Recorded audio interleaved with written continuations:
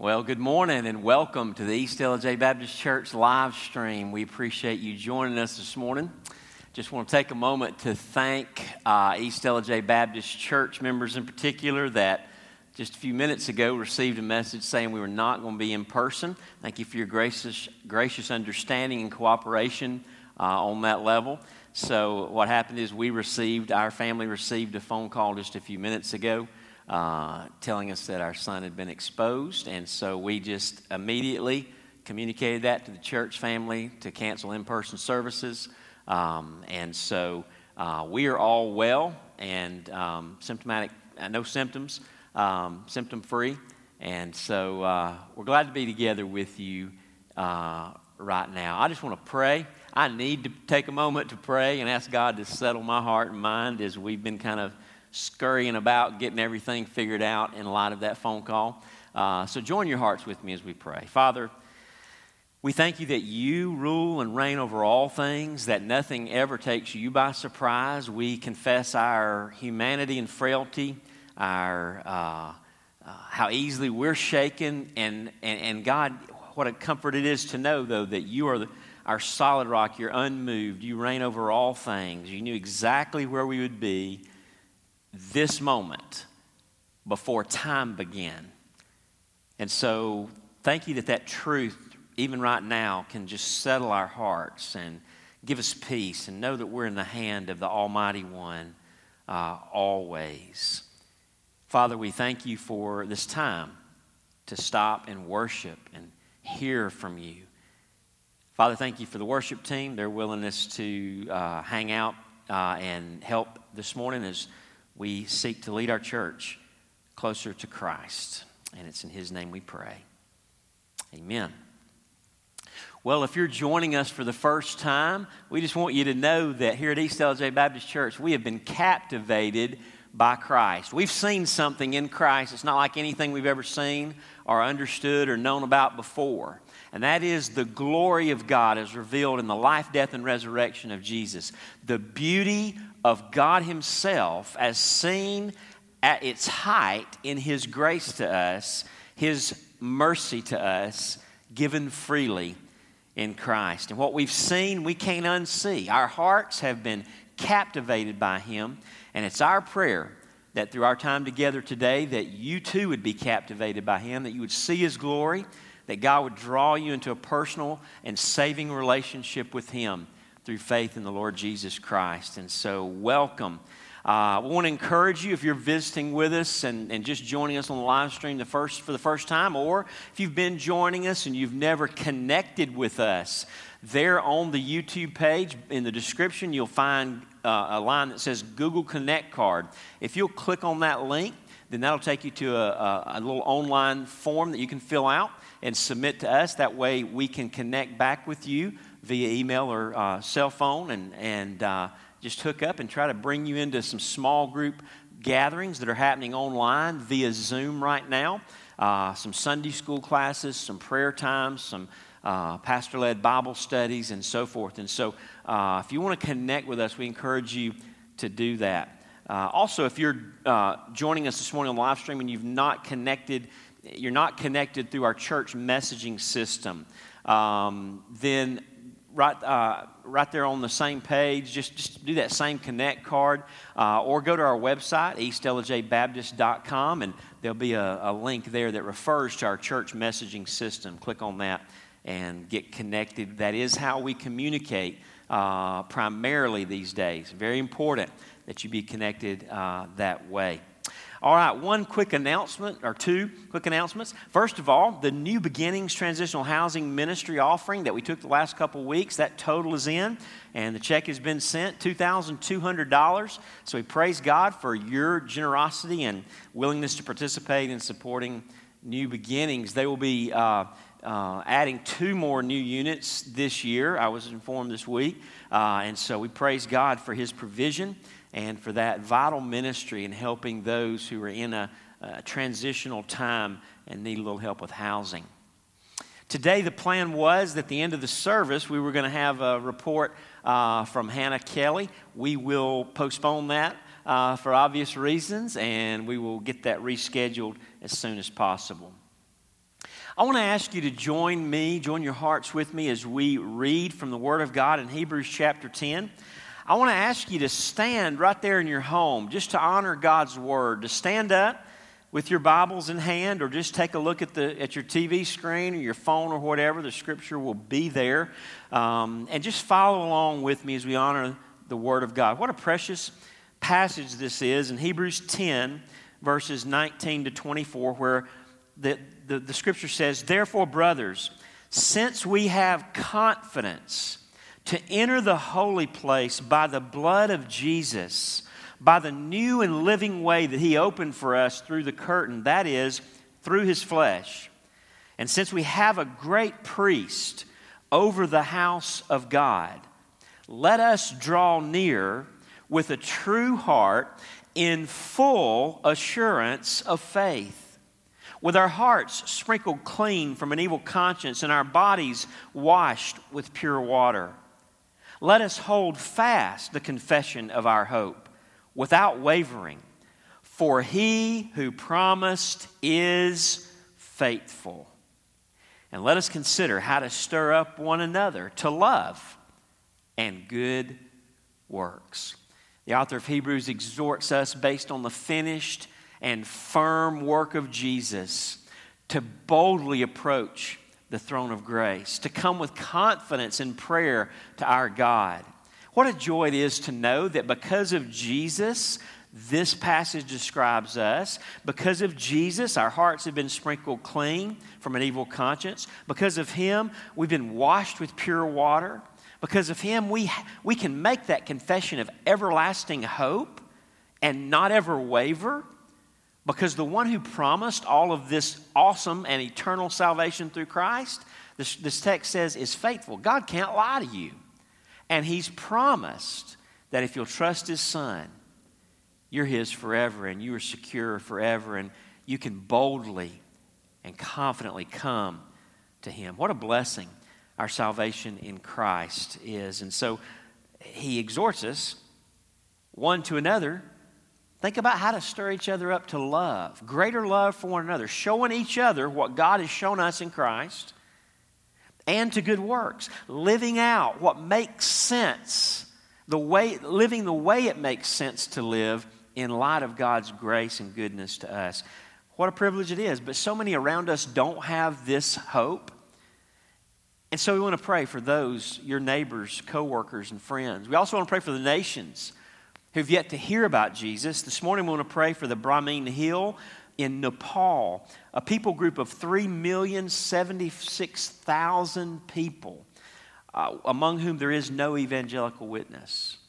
Try to imagine. It's hard for me to get my head around over 3 million people who don't know the gospel of Jesus Christ, who do not have a credible witness, a clear testimony of Christ among them. And yet that's where the Brahmin Hill in Nepal are.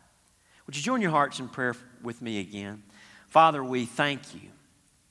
Thank you that we can draw near with a true heart, that we can come with full assurance of faith, that we are accepted by our Father because of what you have done for us through your Son. Because of the new and living way opened up for us through the broken body and shed blood of Jesus. Father, thank you that we have today a great high priest in the heavenly temple, pleading on our behalf, advocating for us, having offered Himself as the final sacrifice for sins, the Lamb of God who takes away the sins of the world. Every time we cry out, we are fully accepted by you through Christ. Lord, grow our love for one another, grow our love for the world all around us. Today our world needs the love of Christ like never before. There's so much frustration and anger and hatred. And God, how I pray we would shine the light of the love of Christ even to those we consider to be, and those who truly it may be on a personal level, our enemies. May we love them as you have loved us. You loved us when we were your enemies, hell-bound and sin-bent. May we love. And Father, how we pray for our neighbors and friends, co-workers, family members that have yet to come to know this hope that we have in Jesus. We pray that you would open our mouths to witness to them. And Father, we pray for the Brahmin Hill in Nepal, that you would send the gospel to them.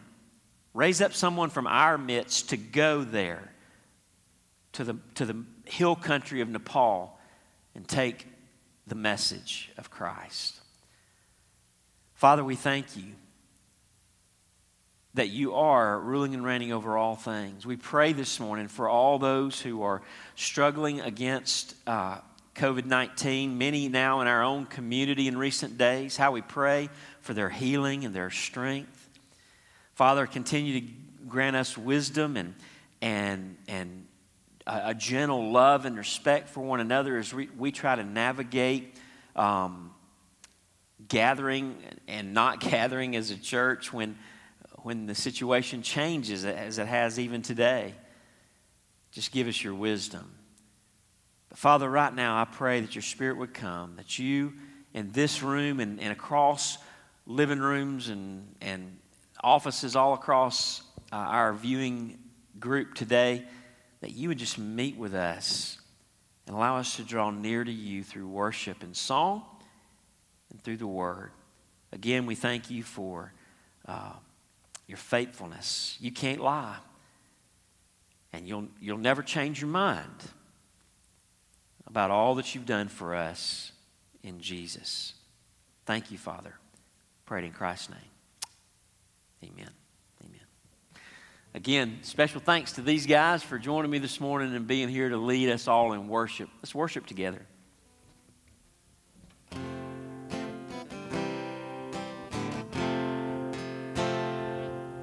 Amazing grace, how sweet the sound that saved a wretch like me.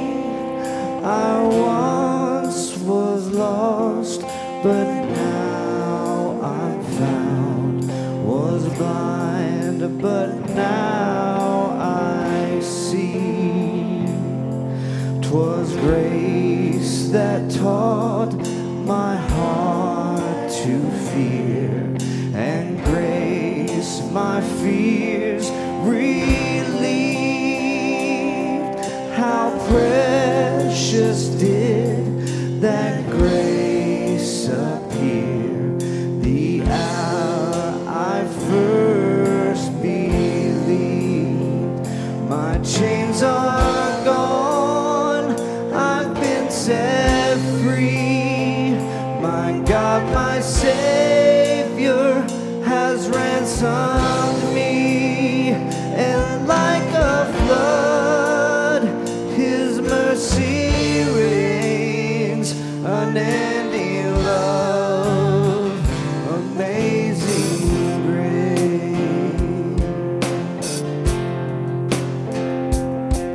The Lord has promised good to me. His word my hope secures. He will my shield and portion be.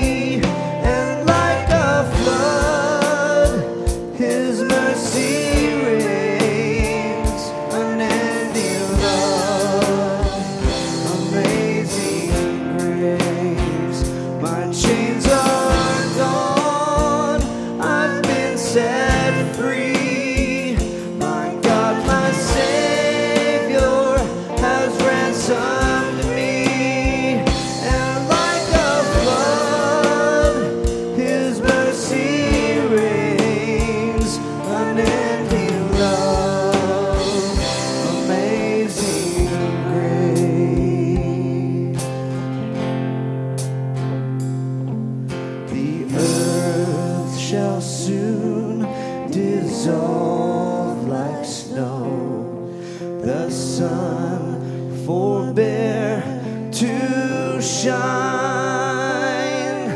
but God who called me here below will be forever mine, will be forever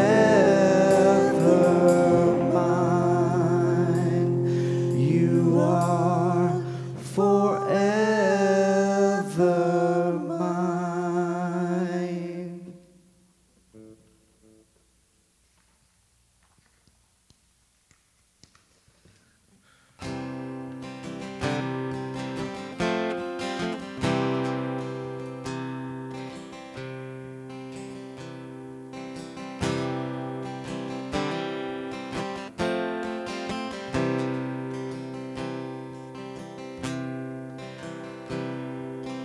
Come out of sadness from wherever you've been. Come broken hearted, the rescue begin. Come find your mercy, oh sinner, come near. Earth has no sorrow that heaven can't heal. So lay down your burdens, lay down your shame. All who are broken, lift up your face. Oh, wander, come home. You're not too far. So lay down your hurt, lay down your heart, come as you are.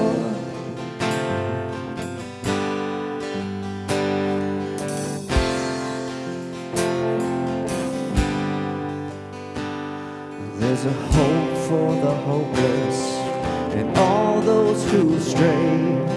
Come sit at the table, come taste the grace. There's a rest for the weary, a rest that endures. Earth has no sorrow that heaven can't cure. Earth has no sorrow that heaven can't cure. So lay down your burdens, lay down your shame. All who are broken, lift up your face. Oh, wander, come home. You're not too far. So lay down your hurt, lay down your heart, come as you are, come as you are, fall in his arms, come as you are.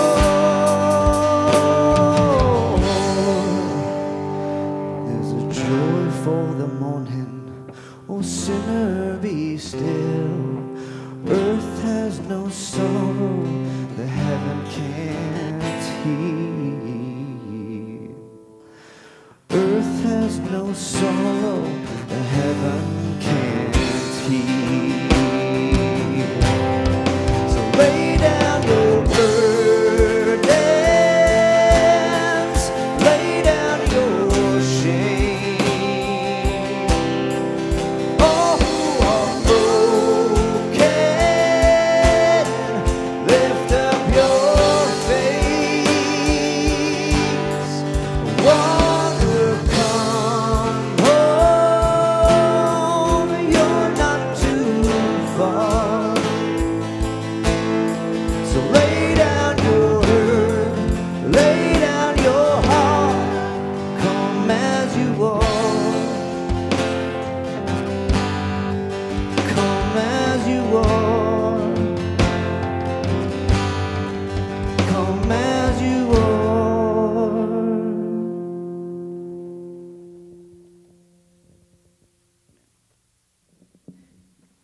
And Father, this morning we praise you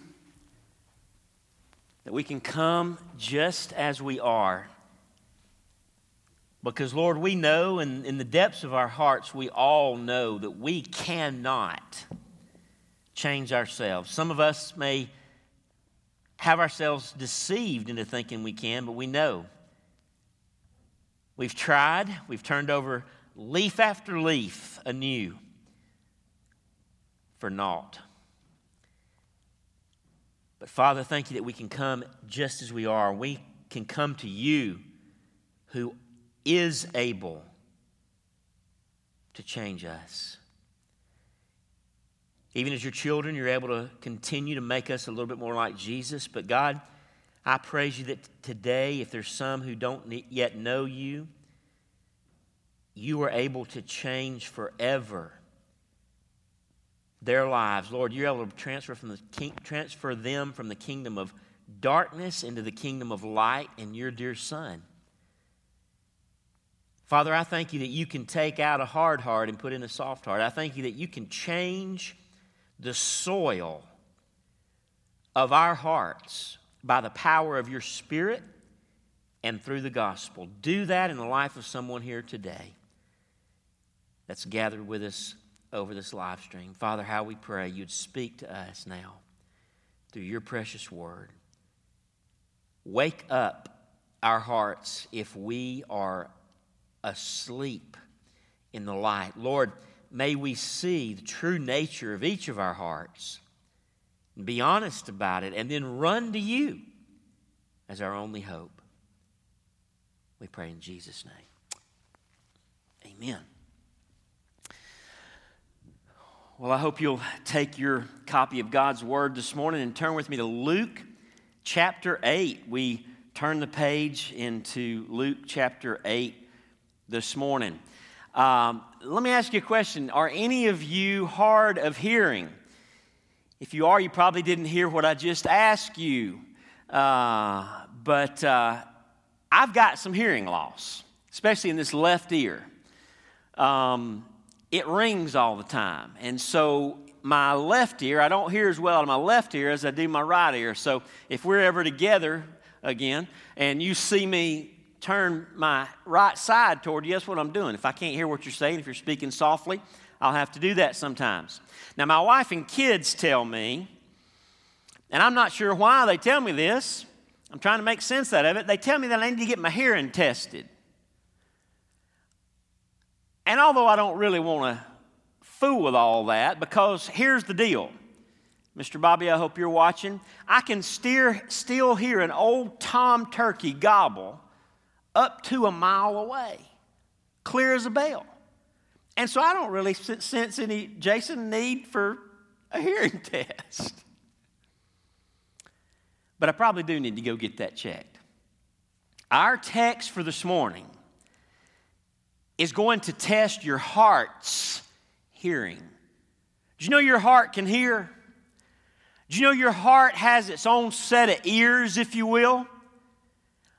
Our sermon for this morning, our message for this morning is entitled Jesus Hearing Test for Your Heart. Jesus Hearing Test for Your Heart. We find that in Luke 8, specifically verses 4 through 15, but I want us to not skip anything, so we're going to read beginning in verse 1, though verses 1 through 3 really won't be a part of our focus this morning. It begins in Luke 8, verse 1. Luke says, soon afterward, he went on through cities and villages, again, they're in Galilee, proclaiming and bringing the good news of the kingdom of God. And the 12 were with him. And notice verses 2 and 3. And some women who had been healed of evil spirits and infirmities, Mary called Magdalene, from whom 7 demons had gone out, and Joanna, the wife of Chuza, Herod's household manager. So this is the wife of a governing authority there in the region, and Susanna and many others who provided for them out of their means. It's interesting. Just those 2 verses are very interesting. We learn a lot about the entourage of Jesus. And what we see is that Jesus honored women. And in a day in which women were considered second-class citizens, they were exalted in his presence. They were seen as equal co-heirs of God's salvation with men. The scriptures tell us, Paul says, there is neither male nor female. We are all one in Christ. There's no hierarchy of first and second class based on whether you're a man or a woman. We're all one. The ground's level at the foot of the cross, and we're all saved as co-heirs through Christ. All throughout the New Testament, we see God using women to minister and advance the gospel alongside Jesus here, and in another place we see it regularly with the ministry of Paul. Notice there, God used some of these women who provided for them out of their means. So they supported the ministry of Jesus and his disciples. Our main text begins in verse 4. And when a great crowd was gathering, and people from town after town came to him, he said in a parable, a sower went out to sow his seed. And as he sowed, some fell along the path and was trampled underfoot, and the birds of the air devoured it. And some fell on the rock. And as it grew up, it withered away, because it had no moisture. And some fell among thorns, and the thorns grew up with it and choked it. And some fell into good soil and grew and yielded 100-fold. As he said these things, he called out, "He who has ears to hear, let him hear." So what he tells us right there in that phrase, in that statement, in that exhortation, this parable I just told you, it's about spiritual hearing. This story about farming that I just told really has a deeper meaning. And if you've got ears to hear, if your heart's ears are poised to listen, then you can hear. Verse 9, he continues, and when his disciples asked him what this parable meant, he said, "To you it has been given to know the secrets of the kingdom of God, but for others they are in parables. So that," and here he quotes from Isaiah 6, 9, and 10, "seeing they may not see, and hearing they may not understand." That statement taken from Isaiah 6 here used by Jesus to apply to the majority of the nation of Israel at the time. It's a statement of judgment on the Jews who had already rejected Christ and would from now on be hardened in their unbelief until they finally crucified Christ. And so what Jesus begins to do at this point is speak in parables, and you'll see it as we continue through the book of Luke. He talks in so many parables, and so publicly he tells these parables that illustrate spiritual truth, but then only privately with his disciples who have hearts, ears to hear, does he explain the meaning. And so he says, guys, you get to know the secrets, my disciples, you get to know the secrets of the kingdom, but for others it's only in parables. And then in verse 11 he says, now the parable is this. Here's the explanation. The seed is the word of God. We could say it's the gospel. The ones along the path, that is the seed sown along the path, are those who have heard. Then the devil comes and takes away the word from their hearts so that they may not believe and be saved. And the ones on the rock are those who, when they heard the word, hear the word, receive it with joy, but these have no root. They believe for a while, and in a time of testing, they fall away. And as for what fell among the thorns, they are those who hear, but as they go on their way, they are choked by the cares and riches and pleasures of life, and their fruit does not mature. As for that in the good soil, they are those who, hearing the word, hold it fast in an honest and good heart and bear fruit with patience. Jesus' hearing test for your heart. Here's the truth I want you to take home. According to this parable that Jesus tells and explains, the condition of your heart determines whether or not your hearing of the gospel produces saving faith. The condition of your heart determines whether or not your hearing of the gospel produces saving faith. You see, every kind of soil described in this parable received seed, right? The sower threw seed onto all 4 types of soil. But the kind of soil, the condition of our hearts, is what determines whether or not our hearing of the gospel produces saving faith. What's going on in your heart? That's what this message is all about. So from the very beginning, that's the question. What's going on in your heart?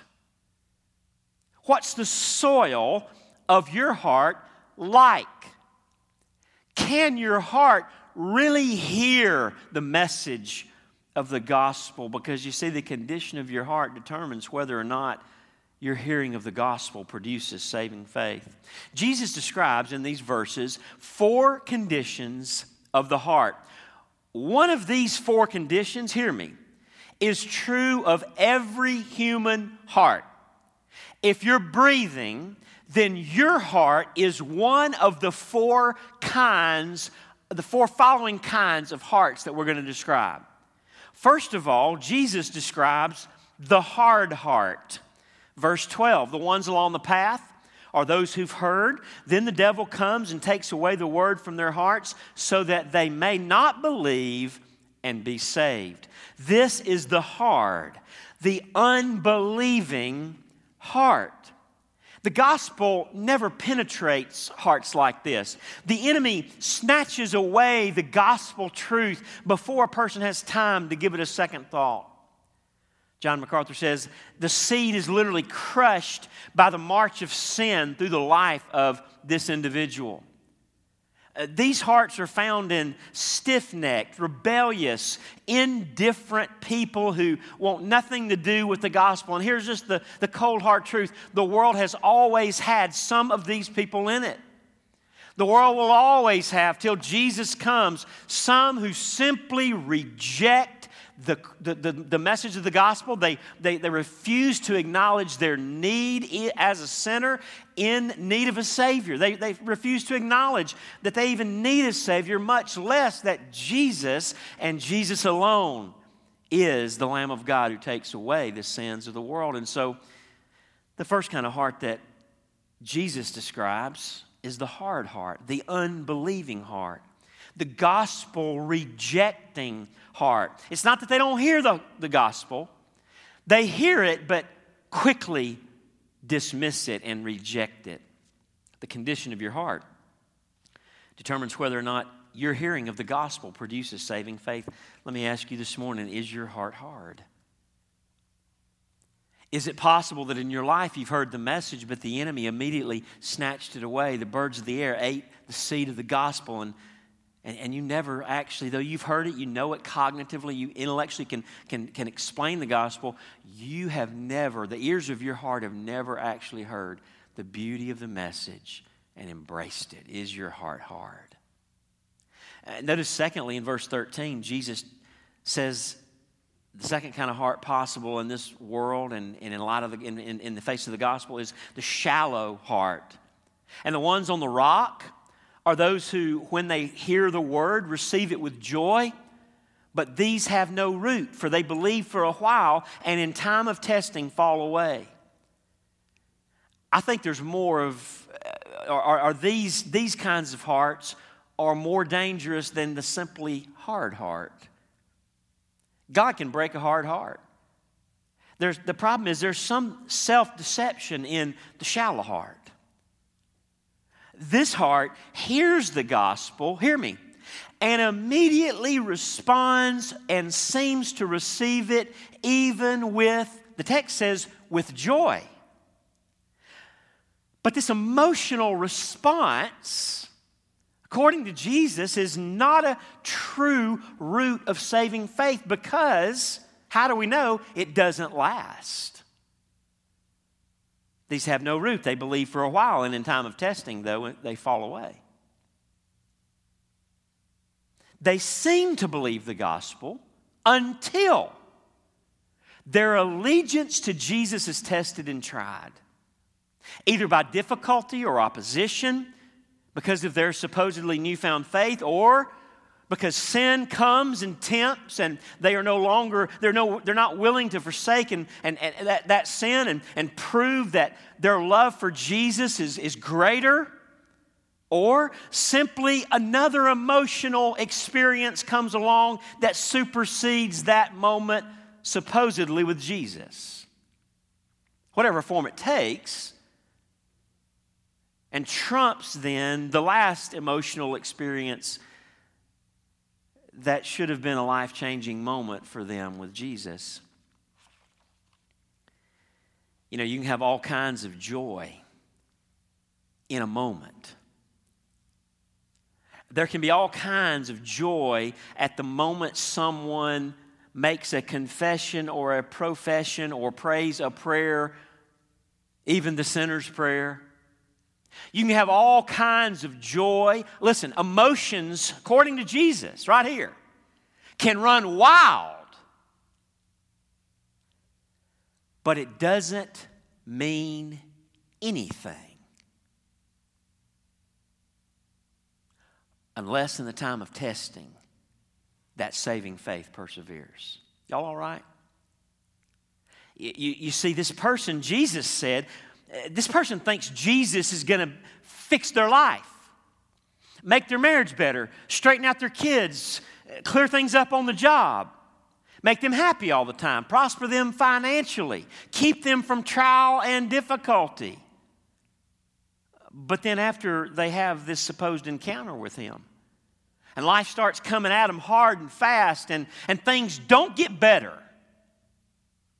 circumstances don't change, trials maybe even multiply, they're done. They hang it up. They bail on Jesus because He didn't grant their 3 wishes like they thought He would when they rubbed the genie lamp of the sinner's prayer one night at revival or whatever it might have been.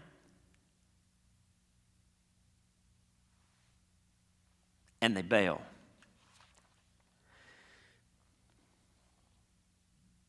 In the time of testing, Jesus said, that's when it happens.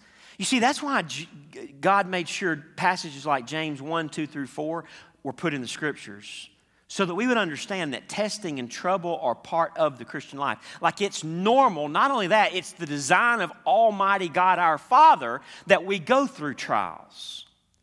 And so this is how we should behave when trials come to us who believe. James says in James 1 verse 2, count it all joy, my brothers, when you meet trials of various kinds. Now hear me, that ain't easy, right? That's a whole other sermon, but that's tough to do that. But why can we do that? Why is it even possible for us to count trials as joy? Because of what he says next. For you know that the testing of your faith produces steadfastness. And let steadfastness have its full effect, that you may be perfect and complete, lacking in nothing. You know why we can count a trial joy? The same reason you put yourself through physical exercise, even though it makes you sore. The same reason you pump iron is because you know it'll make you stronger. You'll be sore in the middle of that, right? It hurts. You'll strain and you'll sweat. You'll be sore the next day, but you know that if you keep doing that over and over, it'll make you strong. James says, look, you can count trials joy because that'll strengthen your heart's faith in the Lord Jesus. And it's worth it. You'll be mature. You'll be perfect and complete, lacking in nothing. You see, that's how a true believer handles trials. That's how one in whom the Spirit of God dwells handles trials. That's the outcome of trials in the life of a true believer. Their faith is made stronger. They do not bail on Jesus. When testing comes, as Jesus said, they don't fall away. But for someone with a shallow heart, trials are the end of their following of Christ. Jesus is crystal clear. If you're banking on a moment you had during some church meeting one night, but your life went right back to the way it was before, and Jesus really isn't today precious to you, He doesn't really rule your life, He doesn't rule your priorities, your spending, your schedule. Then hear me, Jesus is crystal clear. The soul of your heart is shallow, and there is no root of saving faith. The soul of your heart was just deep enough to fool you into thinking that you'd been saved because you bought the all too common notion that it's like a magic mantra and you say the sinner's prayer in a moment of emotional intensity and God will save you and that's it. You're good. Not according to Jesus. Now, am I saying getting saved is complicated? No, but what I'm saying is if you really trust Christ, then when trouble comes, you don't fall away. Then when you get up from that moment with Jesus, you start living for Jesus and you keep living for Jesus. That's what Jesus is saying here. According to Jesus, many people say a prayer, have an emotional moment. They respond to the gospel even with joy. But they never actually knew him because they fall away. Does that make you tremble? Let me tell you something. It ought to make us all tremble. Amen? We could be one with that shallow heart and think we're good. The condition of your heart determines whether or not your hearing of the gospel produces saving faith. But notice with me, thirdly, in verse 14, the overgrown heart. As for what fell among the thorns, they are those who hear. But as they go on their way, they are choked by the cares and riches and pleasures of life, and their fruit does not mature. Picture with me a briar patch. How many of y'all have ever been here in the room this morning? Just a few of you guys. How many of you have ever been in a briar patch? I mean, got in deep. So I think it was just this last spring. I was turkey hunting this one place, and I kind of start. You know how it kind of starts. It's not too thick at first. You know, you kind of got some spaces you can meander through. So I was going to this other spot, and I thought, well, I'll just cut through. I mean, it's the straightest path. You know, it's going to be the quickest. So the further I got, the worse it got. Next thing I know, I'm shoulders deep in briars. I can't get loose. Before I got out of that place, I was sweating like a pig, and I got ripped pants. I've torn stuff. My boots are about half untied and soaking wet. It was terrible. A briar patch is no place to be. The overgrown heart is no heart to have. Now imagine that briar patch and trying to plant something, a seed, underneath all those briars, all those briar bushes.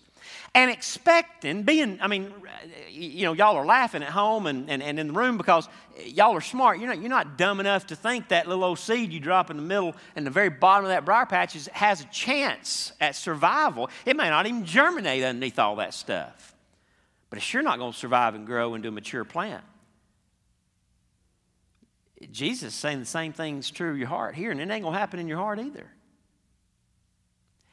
That briar patch is what an overgrown heart looks like. So what are the briars? Well, he tells you, the cares and riches and pleasures of life. These are the things that choke out the life of the gospel in the overgrown heart.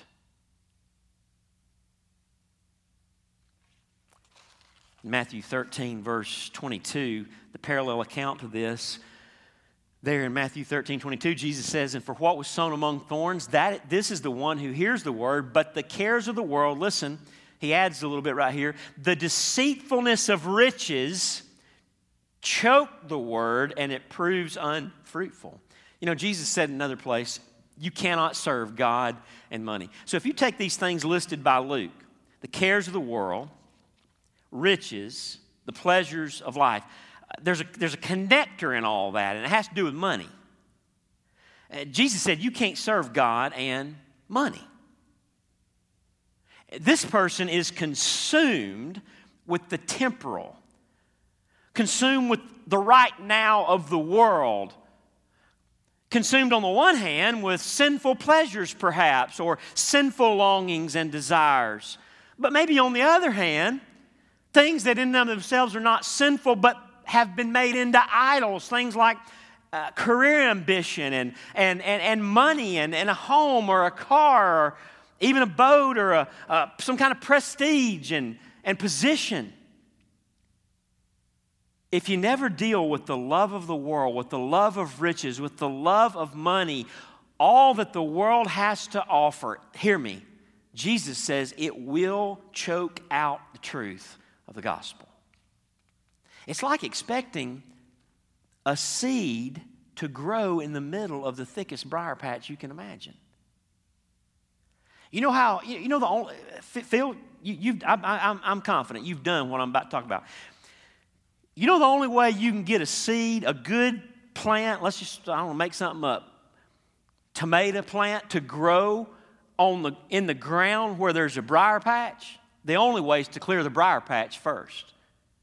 Get all the roots out, till the ground up, then plant the seed, right? But to wait or just even toss that seed into the middle of that briar patch, you can forget it.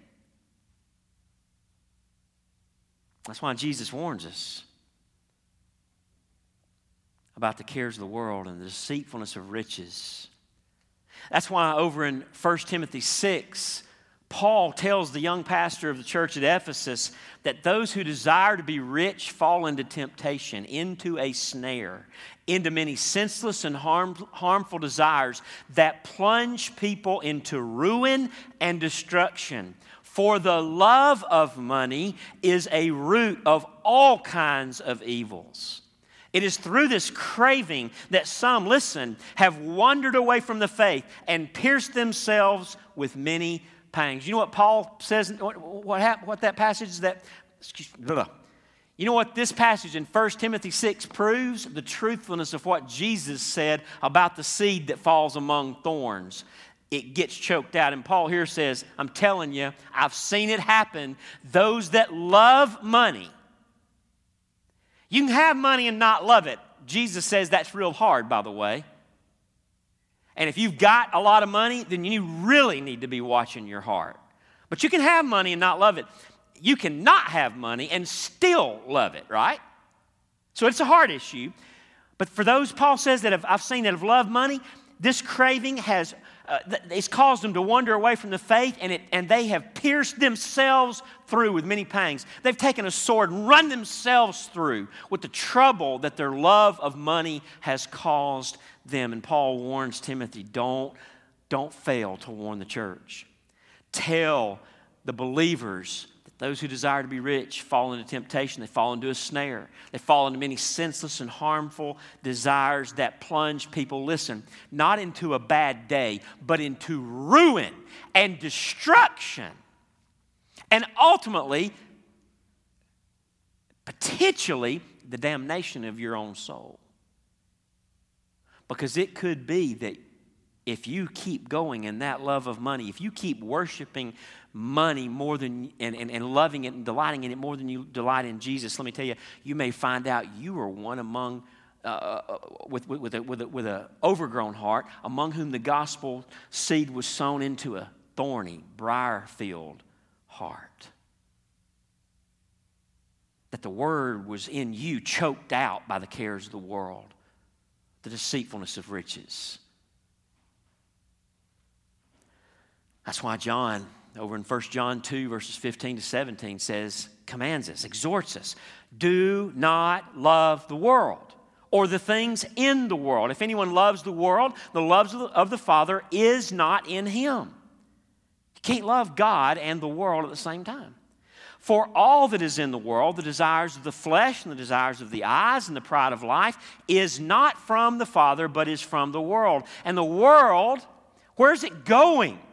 It's passing away. It's dying along with its desires. But whoever does the will of God abides forever. Why should you love the Father more than you love the world? Why should you love the Father more than you love the desires of the flesh, the desires of the eyes, and the pride of life and all that it motivates you to do? Because all of that stuff will die eternally. It'll be gone. It'll be over. Only the one who does the will of God will abide forever.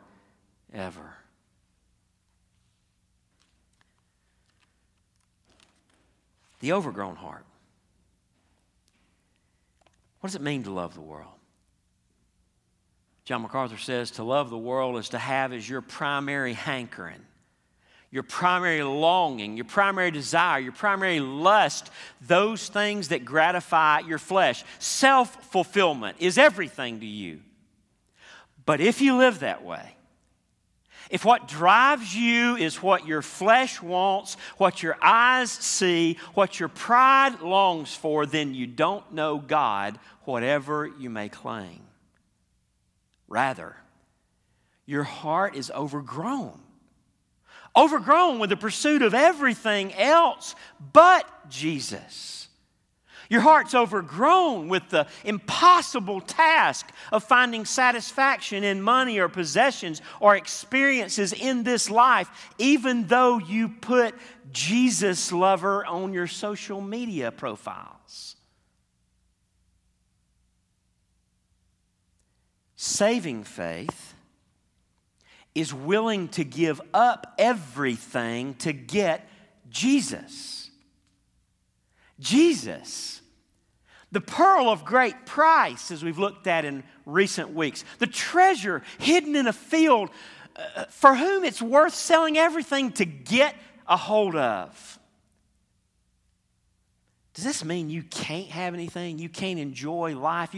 You can't even honor God by your enjoyment of the good things of this world? No, of course not. What it means is you can't worship those things, and you know the difference in here.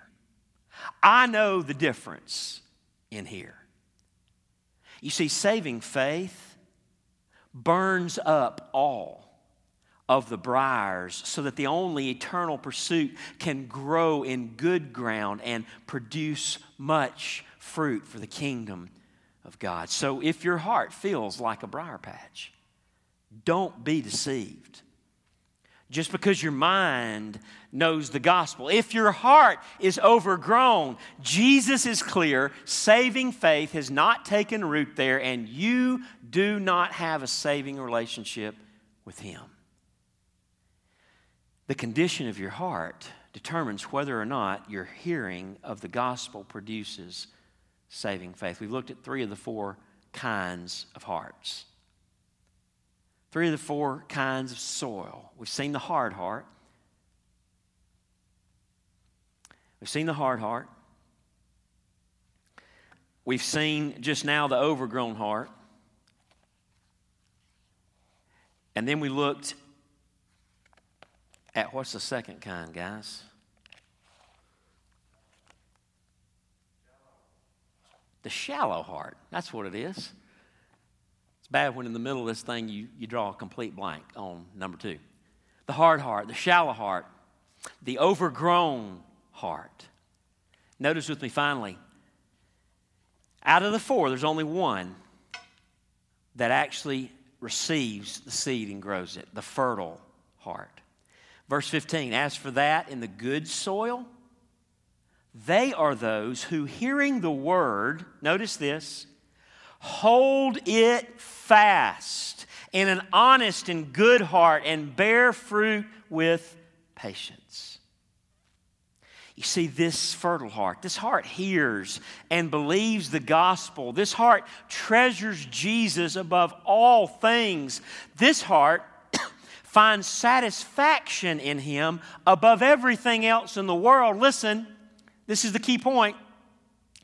And keeps on believing, trusting, loving, delighting in Jesus. No matter what it costs, no matter how life goes, no matter how long the trials last, this heart holds fast to the gospel. It won't let go of the beauty of Jesus. It won't trade the glory of God for an idol, for the lies of the world, for the promise of pleasure that will exceed that of Christ. It won't make that trade.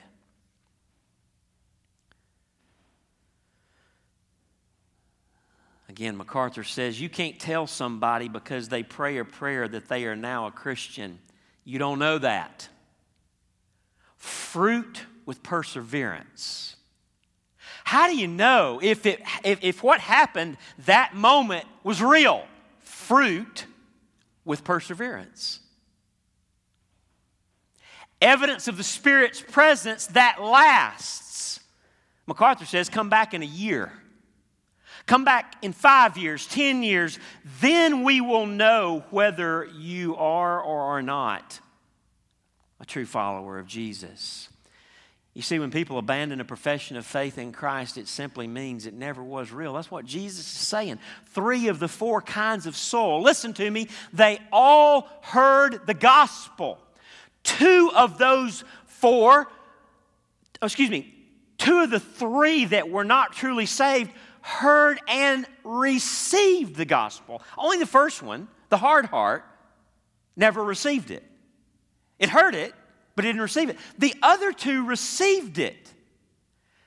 They thought they were good. But the proof is in continuity. Jesus said in John 8, if you continue in my word, you're really my disciple. Not if you just check a box that one night you said some words and got right. You know how you'll know if you got right with God? You'll keep walking with Christ. Because the Spirit of God lives in you when you truly trust the Son. So what fruit should we expect to see in our lives? If we have fertile hearts, that's the only heart you want. Is everybody clear on this? This is elementary. I don't think I need to say that. But the only heart you want to have is a fertile heart. What fruit should we expect to see in our lives if we have fertile hearts where the gospel has actually taken root and it's growing and thriving? How can we tell if we've got a fertile heart where the gospel is growing and doing that which it's intended to do, which is produce much fruit in our lives? Well, there'll be some fruit you'll see. I mean, that was tough, wasn't it? How do you know if there's a good fruit-producing plant growing? It'll bear fruit. 2 kinds of fruit I want you to notice real quick. First of all, attitude fruit. And I actually borrow these from MacArthur. Attitude fruit. We hear that described in Galatians 5:22-24. Another way to say that is the fruit of the Spirit. Stuff that happens internally by the power of the Holy Spirit. The fruit of the Spirit is love, joy, peace. Now hear me, these things have outward manifestations, right? Love does something. Peace changes you. Patience affects relationships, so forth and so on. But these are things of the heart. The fruit of the Spirit is love, joy, peace, patience, kindness, goodness, faithfulness, gentleness, self-control. Against such things there is no law, and those who belong to Christ Jesus have crucified the flesh with its passions and desires. In other words, these fruits of the Spirit are what reign. These fruits of the Spirit are what predominantly shape our attitudes. Now, let me just ask you, does that mean that a Christian never has a bad attitude? Never's unloving, never's impatient, never lacks peace, never's unkind or not good or unfaithful or harsh instead of gentle? Of course not. But what it does mean is that if you see, as you and you only can, you and the Spirit of God, you see in your heart attitudes that are more contrary to the fruit of the Spirit than they are in sync with the fruit of the Spirit, well, then maybe that fruit's not there. But if, on the other hand, you, with the fertile heart where the gospel's growing and changing you, you see these fruits, then be encouraged by the attitudes of your own heart, produced by the Holy Spirit. By the way, that's a good place to stop and say this. You know why? You know the only reason we ever have a fertile heart? We're all the same, aren't we? Don't mess this teaching of Jesus up. Nobody has a good heart. The heart is deceitful and desperately wicked. It tricks us. None is righteous, no, not one, Romans says. Scriptures are full of descriptions of the depravity of man, the sinfulness of mankind, the universal guilt and sinfulness of every man, boy, and girl. You know the only thing that makes a heart fertile? The Spirit of God by the power of the gospel. And so when we find ourselves here, it's the grace of God. It's grace upon grace. It's the grace of God to get all the rocks out of our heart, to clear all the briars away, right?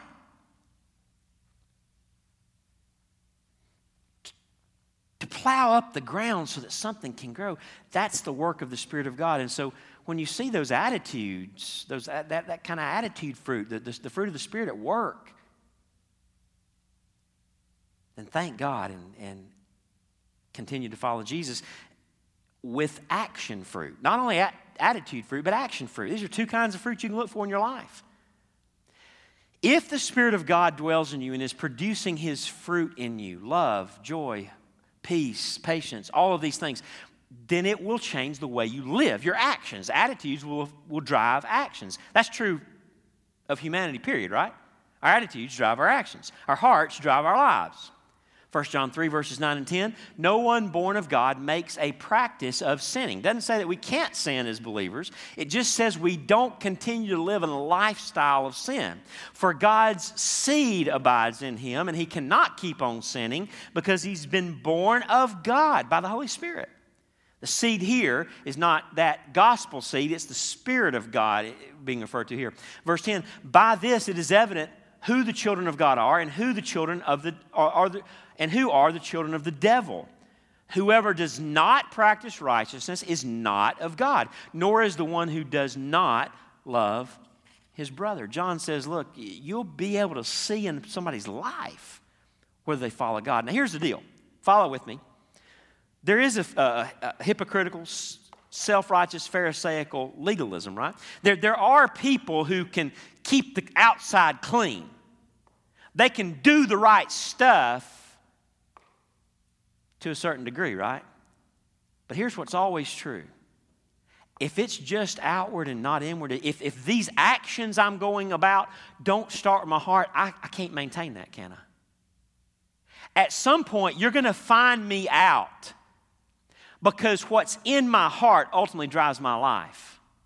And I might can keep a good show going in some ways, but I'm telling you, what's in my heart will ultimately come out. What's in your heart will ultimately come out. Our attitudes will follow in actions. And John says, man, you want to know how you're a child of God? Just look at your life. Do you love others? Do you love one another in the body? Do you walk in obedience to Jesus? Look at your life. You'll be able to see who's the child of God and who's the child of the devil. I mean, that's pretty black and white, isn't it? If these two kinds of fruit aren't obvious in your life, then the soil of your heart is not fertile. It's not good. It's not the gospel. The gospel has not taken root and grown salvation in your heart, which is seen by the fact that there's no fruit. No fruit coming from that gospel seed, and that means you needed today Jesus' hearing test for your heart. That means you needed this, and now you need to respond to this. Now, what I want to encourage you to do, if you're here today and you say, look, my heart's not fertile. The gospel's not growing. There's not fruit in my life. I can see it now for the first time. I need help.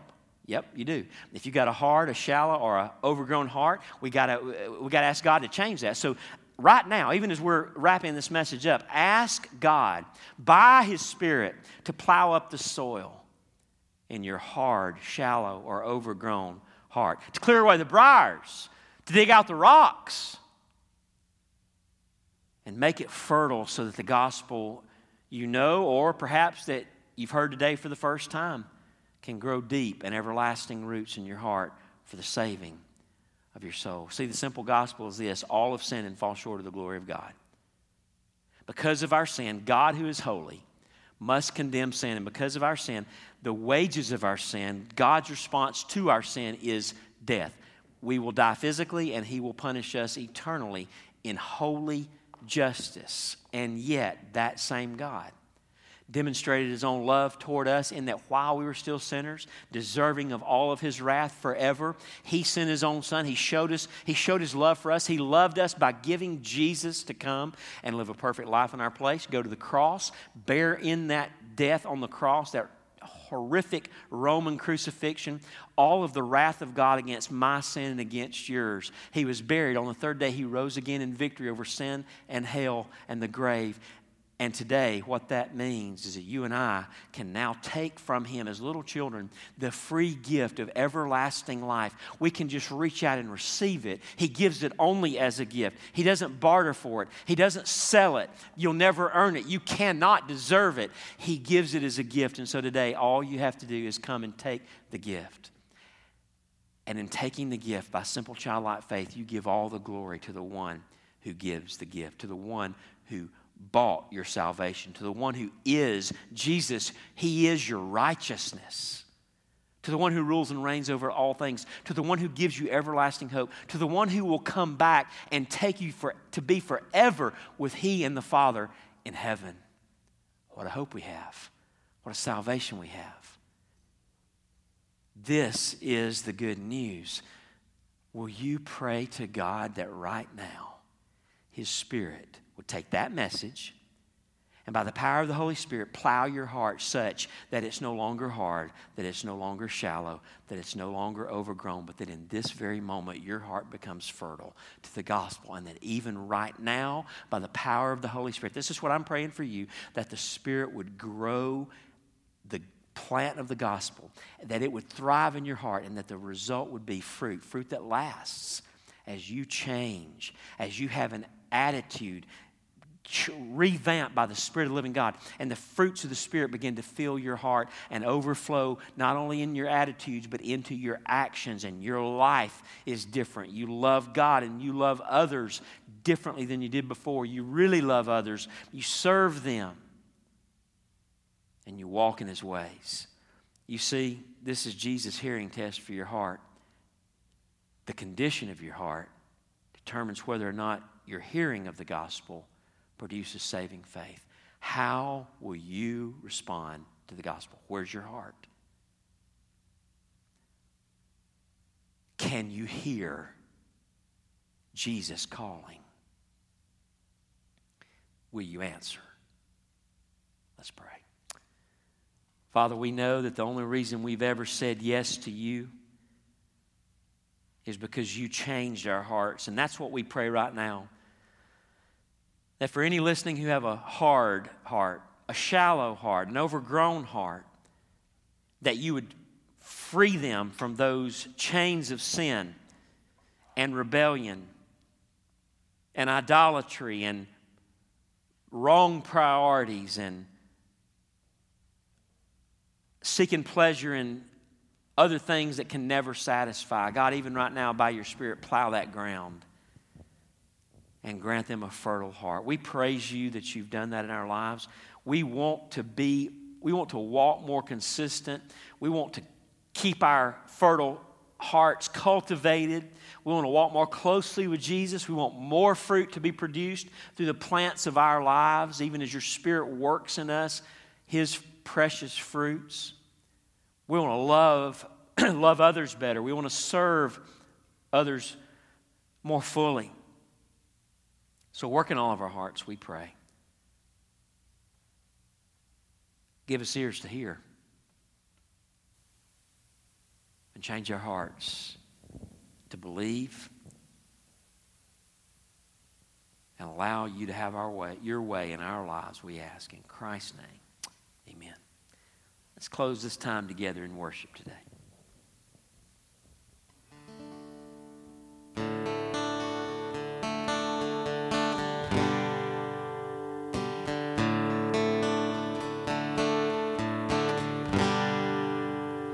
How deep the Father's love for us, how vast beyond all measure, that He should give His only Son to make a wretch His treasure.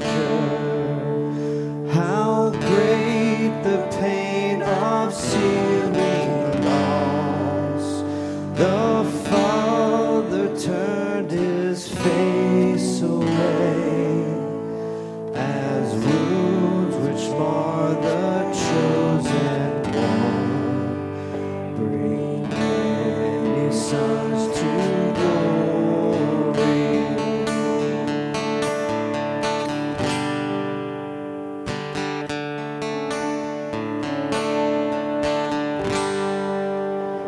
Behold the man upon a cross, my sin upon his shoulder. Ashamed, I hear my mocking voice call out among the scoffers.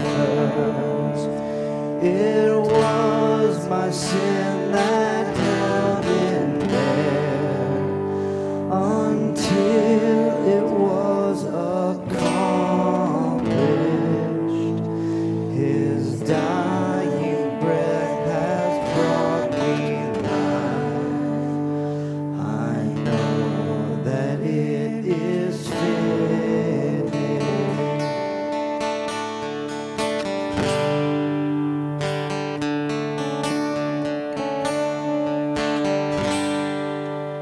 I will not boast in anything, no gifts, no power, no wisdom, but I will boast in Jesus Christ, his death and resurrection. Why should I gain from his reward? I cannot give an answer, but this I know with all my heart. His words have paid my ransom. Why should I gain from his reward? I cannot give an answer, but this I know with all my heart. His words have paid my ransom.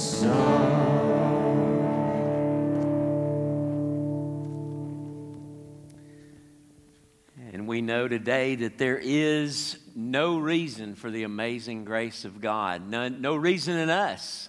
No reason is in the heart of our Father who chose to love us for his own honor and glory and for our everlasting good. But what we know without a doubt is his wounds have paid our ransom. Jesus paid it all, and he is a sufficient and perfect Savior for you and me today.